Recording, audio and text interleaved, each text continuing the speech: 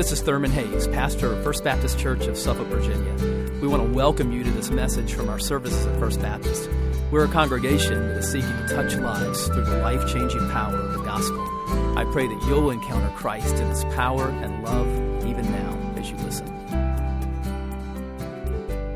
And yes, in Redskins territory, but Christ has broken down every dividing wall. We are one. Thank you for being here this morning. Thank you, Pastor Thurman, and your wife, Melissa, for joining us in Dubai back in February. It's a joy to now be with you as he's come to be with us. And it's a joy to be here for my first time in my life in Suffolk.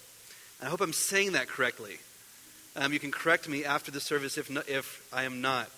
Well, I bring you greetings from my wife, Angela, and our children who Pastor Thurman mentioned are not with us today. My wife is from central Pennsylvania. She calls that home, and so she is there spending time with her parents, but certainly is praying for us this morning as we gather. I also bring you greetings from Redeemer Church of Dubai, where I serve as an elder and, as Thurman mentioned, direct our church planting and leadership training efforts. This church, by God's grace, has grown to hundreds of believers gathering every week, worshiping Christ from 50 different nations, but together in Dubai. And it's a joy to be part of that church family.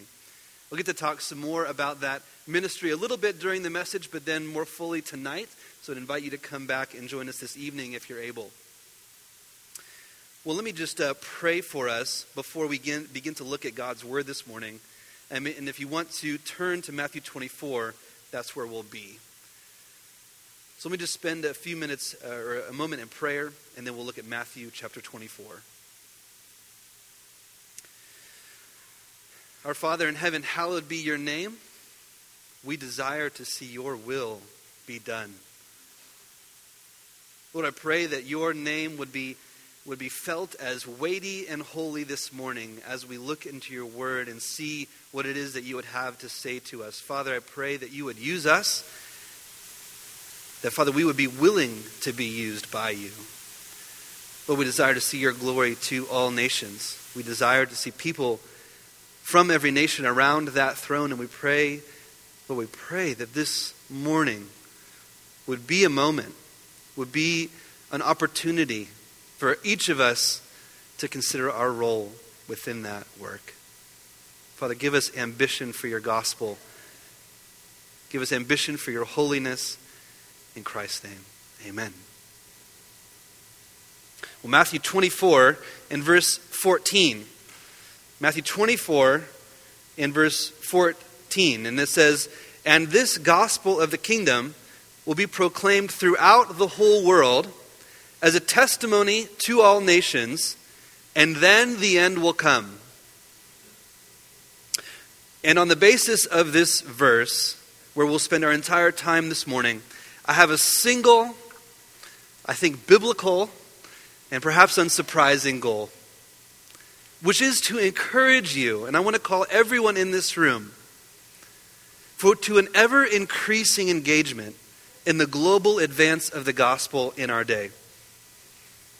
So I'll say that again. I want to encourage everyone in this room, from the youngest person to the oldest, to an ever-increasing engagement in the global advance of the gospel in our day. And one joy for me as I come to this stage this morning is what I've heard about you already, that as a church you are engaging in the global advance of the gospel. That this church has a rich history of sacrificial giving and of sending to the nations. And I praise God for that. So I feel like a little bit of Paul in Philippians 3, where he says, "It's no burden for me to write to you again the things that you already know." And so to my joy, I think some of this will be to you simply an encouragement to excel still more in that which you are already doing. But for some of you, this might be a time for you to consider for the first time, or a time for you to reconsider where you're at in terms of your engagement with God's global purposes. Well, this verse comes to us, and it's challenging us, even just on our first reading, without me explaining anything, to a global understanding, this all nations understanding of the gospel. And before we get too far into that, I feel like I do have to say a word of affirmation to your local ministry. As we look at the global advance of the gospel, what we don't need to think is that local ministry is unimportant. There are certainly people in this church and in your lives that are struggling. There are broken marriages. There are rebellious children. There are people without work. There are people struggling spiritually. And it is a good and holy thing to have an ambition to do them spiritual good in Christ. Local mission is essential to the work of Christ and essential to the church. So don't in any way think that the missionary is here to tell you to forget all that and just move to the nations. No, your ministry here in this church and in this community is essential to the gospel. We praise God for it. And not only your local ministry in terms of your evangelism, your discipleship, your work in this church, but your daily work is essential to the gospel.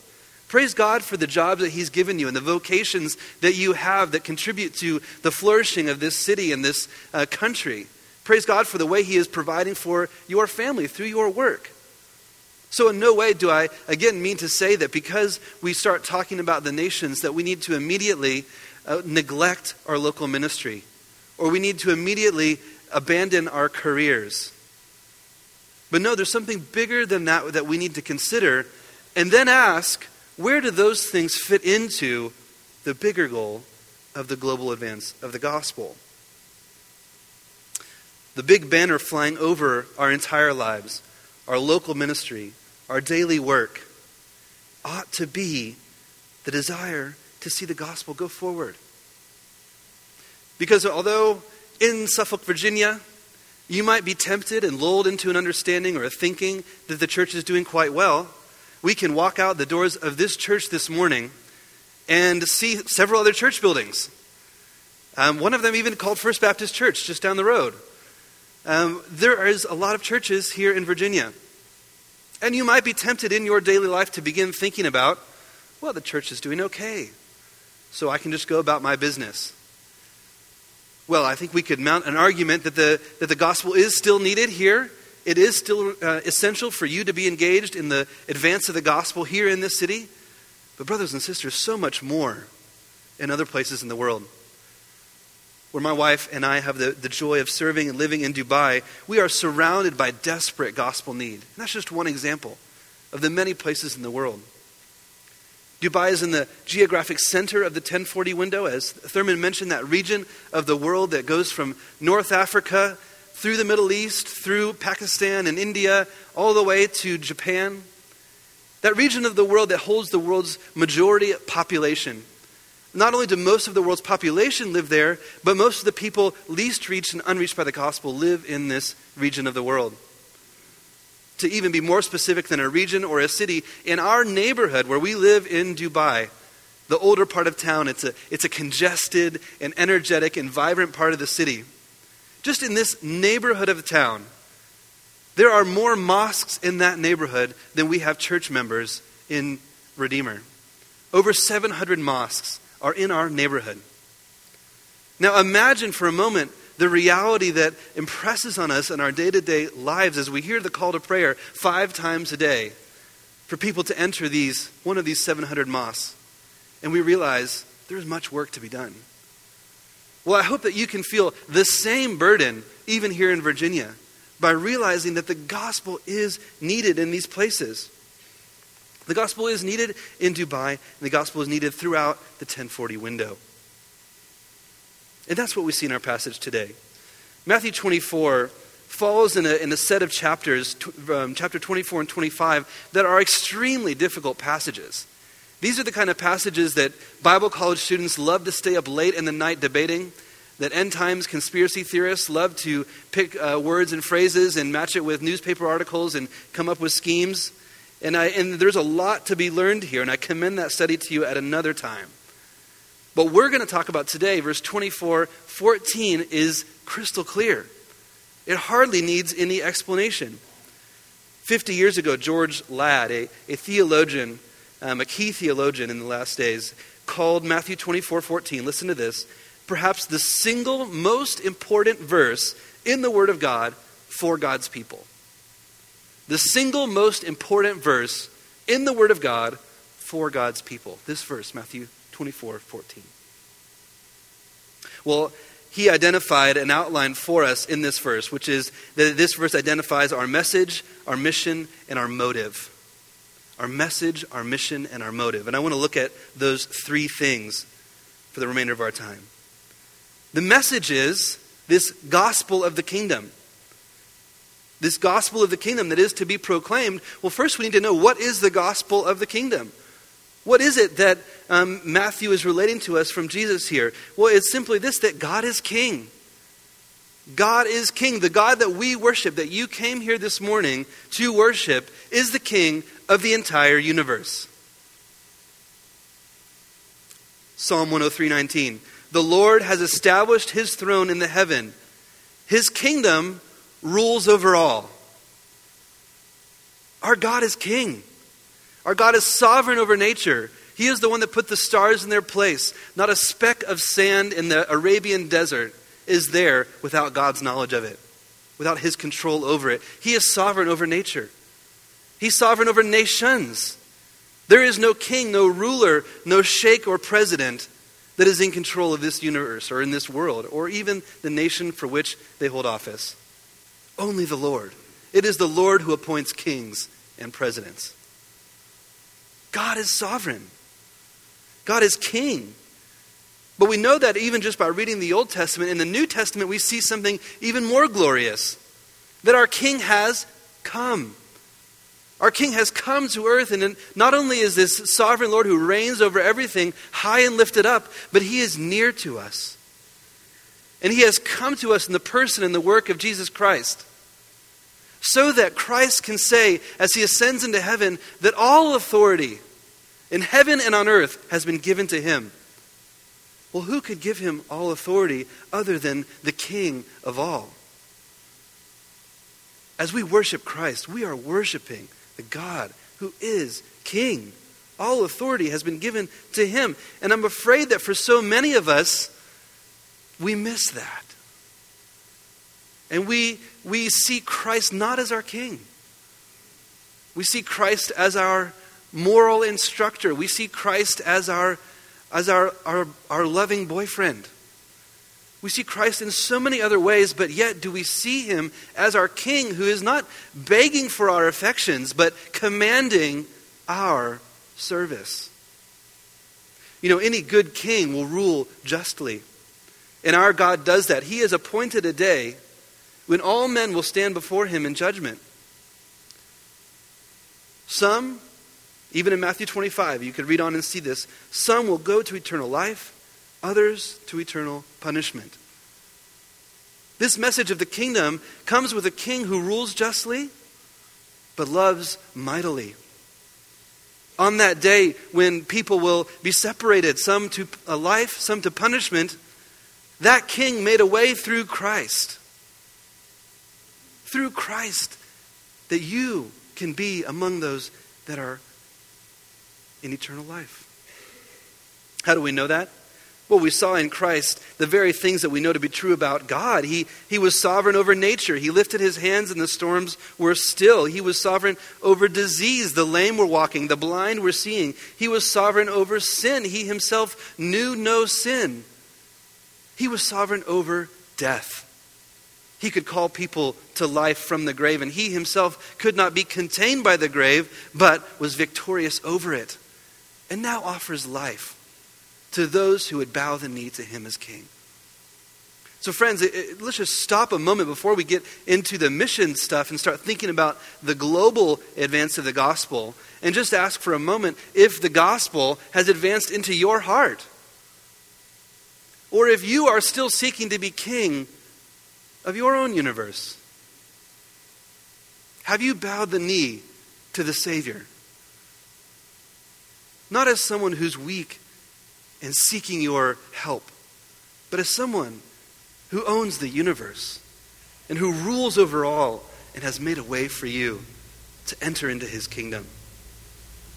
You see, this message of the kingdom, what I just shared with you and invited you to consider, this message of the kingdom is the same message that we preach in all places. Whether here in Virginia, whether in Pennsylvania, whether in Ohio, or whether in the 1040 window. We see at Redeemer people from all different nations. Think of, in the last couple of weeks, a Filipino lady who, by God's grace, we baptized a few weeks ago. She came to our church because one Saturday morning, she was at a bus stop. She was living her entire life in habitual sin. She had affair after affair after affair. She was passionately unfaithful to her husband. She woke up one Saturday committed to finding another man to be in sin with. And sat at a bus stop. A church member of ours was there at the bus stop and struck up a conversation with her, asked her where she was going, invited her to come and attend services at Redeemer. And over a couple weeks, as that lady attended services and heard the gospel from church members, became saved. She bowed the knee to King Jesus, repented of her sin, and joined us. Or think of Sherdil, an Indian friend from a very strong Hindu family. This brother came to Christ because of friends on university campuses in Dubai. They were holding a Bible study. And they invited him, why don't you come along to our Bible study? We're studying the book of Mark. Sherdil had never studied the Bible. He had never opened a Bible. He had never attended a Christian gathering. But because friends were bold and encouraging him to come and attend, he heard the gospel, and after a lifetime of Hinduism was saved by reading about King Jesus. Brothers and sisters, there is no other message. There's no other gospel except the gospel of the kingdom, and that's what we share. You can't stop the gospel of the kingdom. Well, that's our message. That's what we present to the world. But what is our mission? Well, our mission, as I already hinted at, even from Matthew 28, where Christ claims all authority, what are the very next words from Christ's mouth? All authority in heaven and on earth has been given unto me. Therefore, go, make disciples. Our mission, in light of the kingship of Jesus, is to go throughout his kingdom, everywhere that he reigns, and announce that he is king. That's our goal. That is our message. And when that goal is announced and when that message is proclaimed throughout his domain, then he will come again and reign with us forever on earth. We see that in our passage as well. And this gospel of the kingdom will be proclaimed throughout the whole world as a testimony to all nations, and then the end will come. There's so much here. Well, let me just think of two things with you about our mission. Where and how. Where and how. So the where of our missions that we see here is in the phrase all nations. Now this might be familiar to some of you, but let me just remind you that when this is talking about nations, it's not talking about the United States, it's not talking about France, it's not talking about Paraguay or Panama. These are nations that we now recognize as the countries of the world. But obviously when Christ wrote this, they weren't even in existence.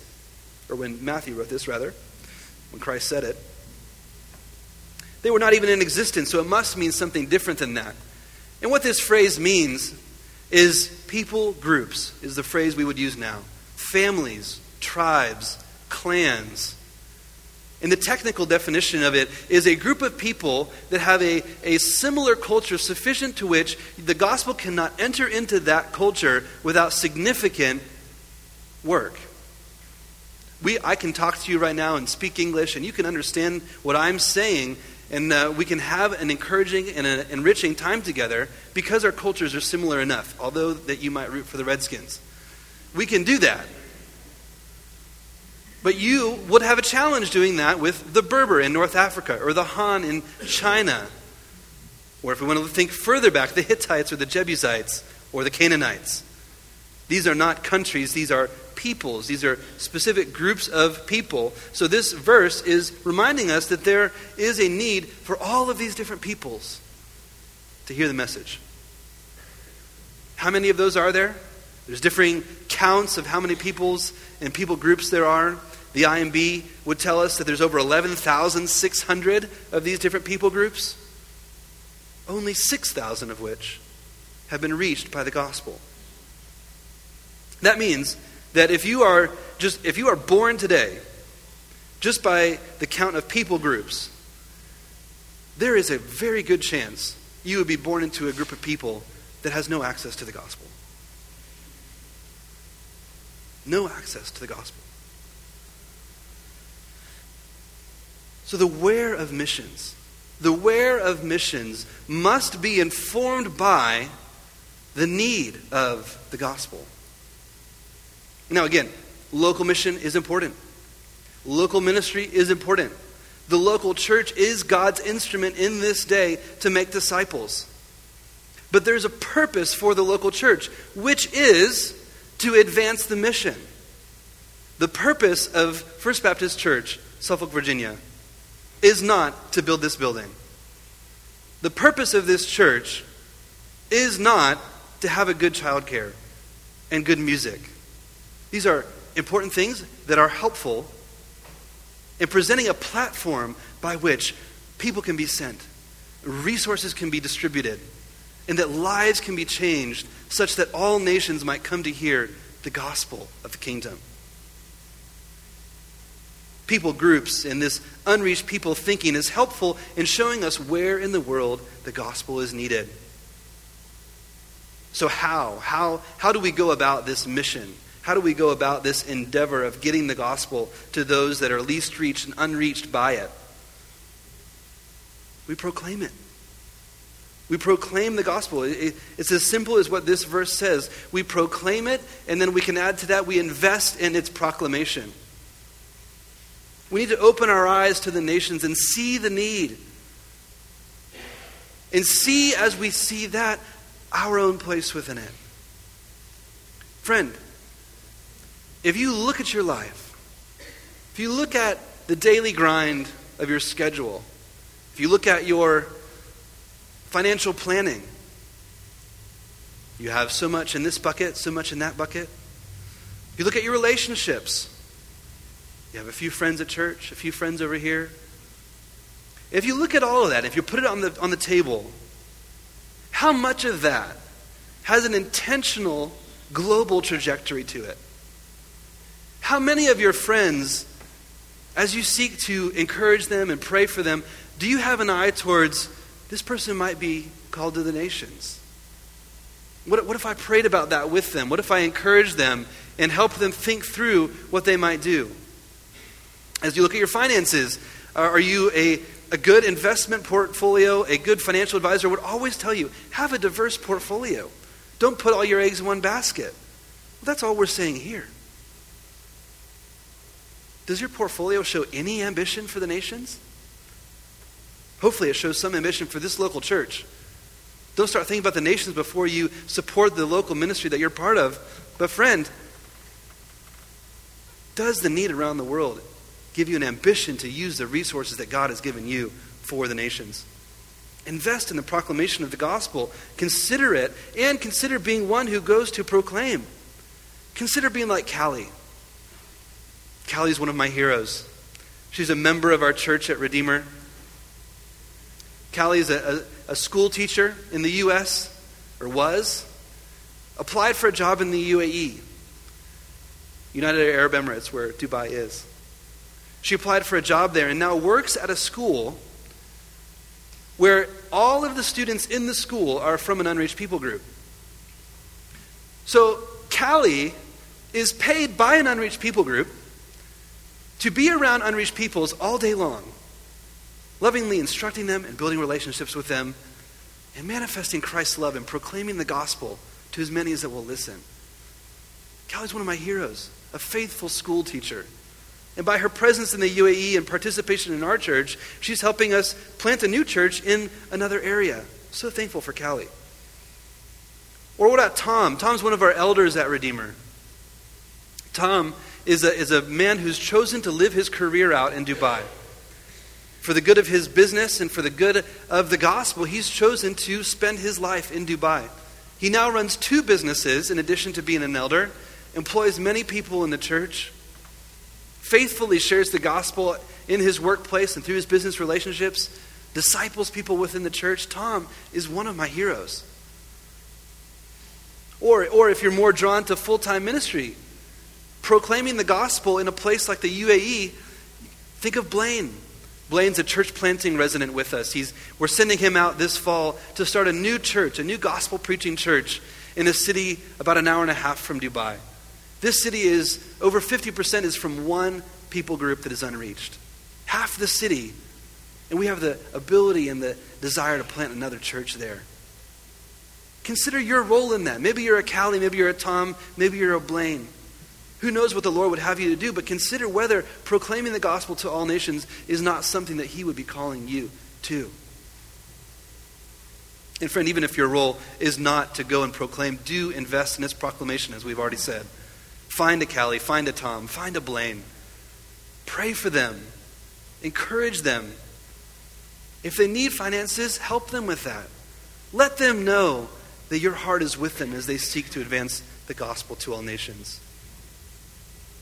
That's our mission. Our mission is to get this gospel out. To get this message of the kingdom out. To look at the world, see where it's not, and to ask ourselves, what's our place in seeing it go there? So lastly, in addition to that, we want to look at our motive. Our motive. Why should we do this? Again, this verse is crystal clear. We get the gospel out because we want to see Jesus. We want Jesus to come back. We want to be around that throne in heaven where people from every tribe and tongue are gathered, singing praise to his name because he has chosen to use us to go and share the gospel with those people. And now we have the joy of being with them around the King. Brothers and sisters, our motivation in life to be about this mission and to spread this gospel is not guilt. I in no way, and I hope that none of you walk out from this room guilted into giving to missions, or guilted into praying for missions, or certainly not guilted into going to overseas global mission. Guilt is a terrible motivator. Rather, let us be motivated by worship.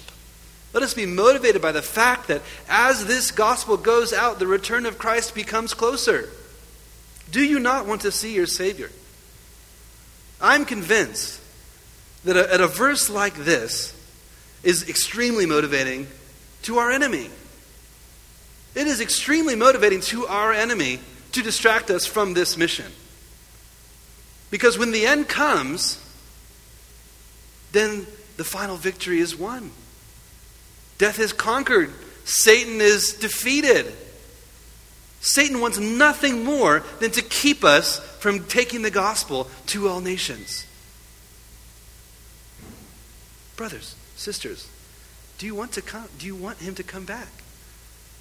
Do you want to worship our King when all tears have been wiped away, where all sin is gone and sorrow is removed, and we see our King face to face? I want that day. Now you might say, well, wait a second. How do we know our definition of people groups is right? How do we know that what you're saying about all these different groups of people, that we can just go and find them and then somehow force Jesus to come back? Is that how it works? Well, no, that's not how it works. But what we can say is that he hasn't come back yet. So the job is not done. There's no question that we don't know for sure if we've defined people groups correctly and exactly how we can reach each and every individual group. Again, in Dubai, there's groups of people from every different nation that are gathered in the one city. Well, George Ladd also comments on this, and he says, God alone knows the definition of the terms. I cannot precisely define who all the nations are, but I don't need to know. I only know one thing. Christ has not yet returned. Therefore, the task is not yet done. When it is done, Christ will come. Our responsibility is not to insist on defining terms. Our responsibility is to complete the task. So long as Christ does not return, our work is undone. Let us get busy and complete our mission. Well, friends, that's my encouragement to you today. with this message of the kingdom and this mission of the global need of the gospel and this motivation of worship, let's give our lives. Let's lose our lives, if necessary, for the advance of Christ's kingdom and the fulfillment of the Great Commission. Let's pray together.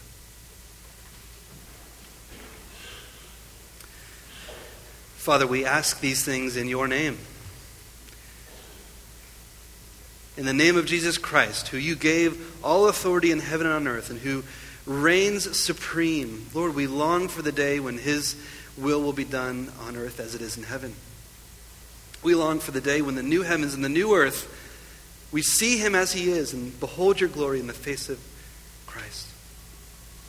Lord, make us busy about your mission in this world. Free us from the distractions that so easily entangle us. And draw us to yourself as we reach out and love. In Christ's name, amen.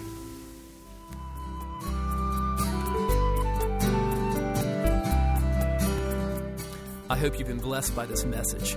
Christ is the answer for every need, now and for all eternity. As someone once said, Jesus plus nothing equals everything, and everything minus Jesus equals nothing. Have you trusted in Jesus as your Savior? If not, why not now? His arms are open wide to receive you. It may help to pray a prayer like this. Father, I know that you are holy and that I have sinned and fallen short of your glory. I know that you are a righteous God who must punish sin, but I believe that your Son Jesus took my punishment for me, died in my place, and rose from the dead so that I could have eternal life. Right now, I turn to Jesus and trust in his finished work for me. In his name I pray. Amen. You know, the Bible says this in John 1:12. To all who did receive him, who believed in his name, he gave the right to become children of God. And that means that if you've received Christ, God has adopted you as his beloved child, his very own son or daughter. Just imagine it. Almighty God, the Lord of this universe, the one who possesses all authority in heaven and earth, is now your loving Father, and you are his child. You say, I love him. How can I honor God with the rest of my life? Well, when you love someone, you want to spend time with them. We get to know God through his word, through prayer, and through his people. I would encourage you to pick up a copy of the Bible and begin to read it. Begin to pour out your heart to him in prayer. And find a church family where the Bible is preached, where Christ is exalted, and where his love is flowing. If you're local, I want to invite you to the church I pastor, First Baptist Church of Suffolk, Virginia. I'd love to meet you and help you in your Christian journey. I would love to connect you to some other people who love the Lord and who would love you too. Come to one of our services. We worship at 8:30 and 11 on Sunday mornings. Be sure to speak to me before or after the service. Maybe you live outside our area. I'd love for you to write me. My email is pastor@fbcsuffolk.org. Tell me what God is doing in your life. If you have spiritual questions I can help you with, please let me know. We're on this journey together.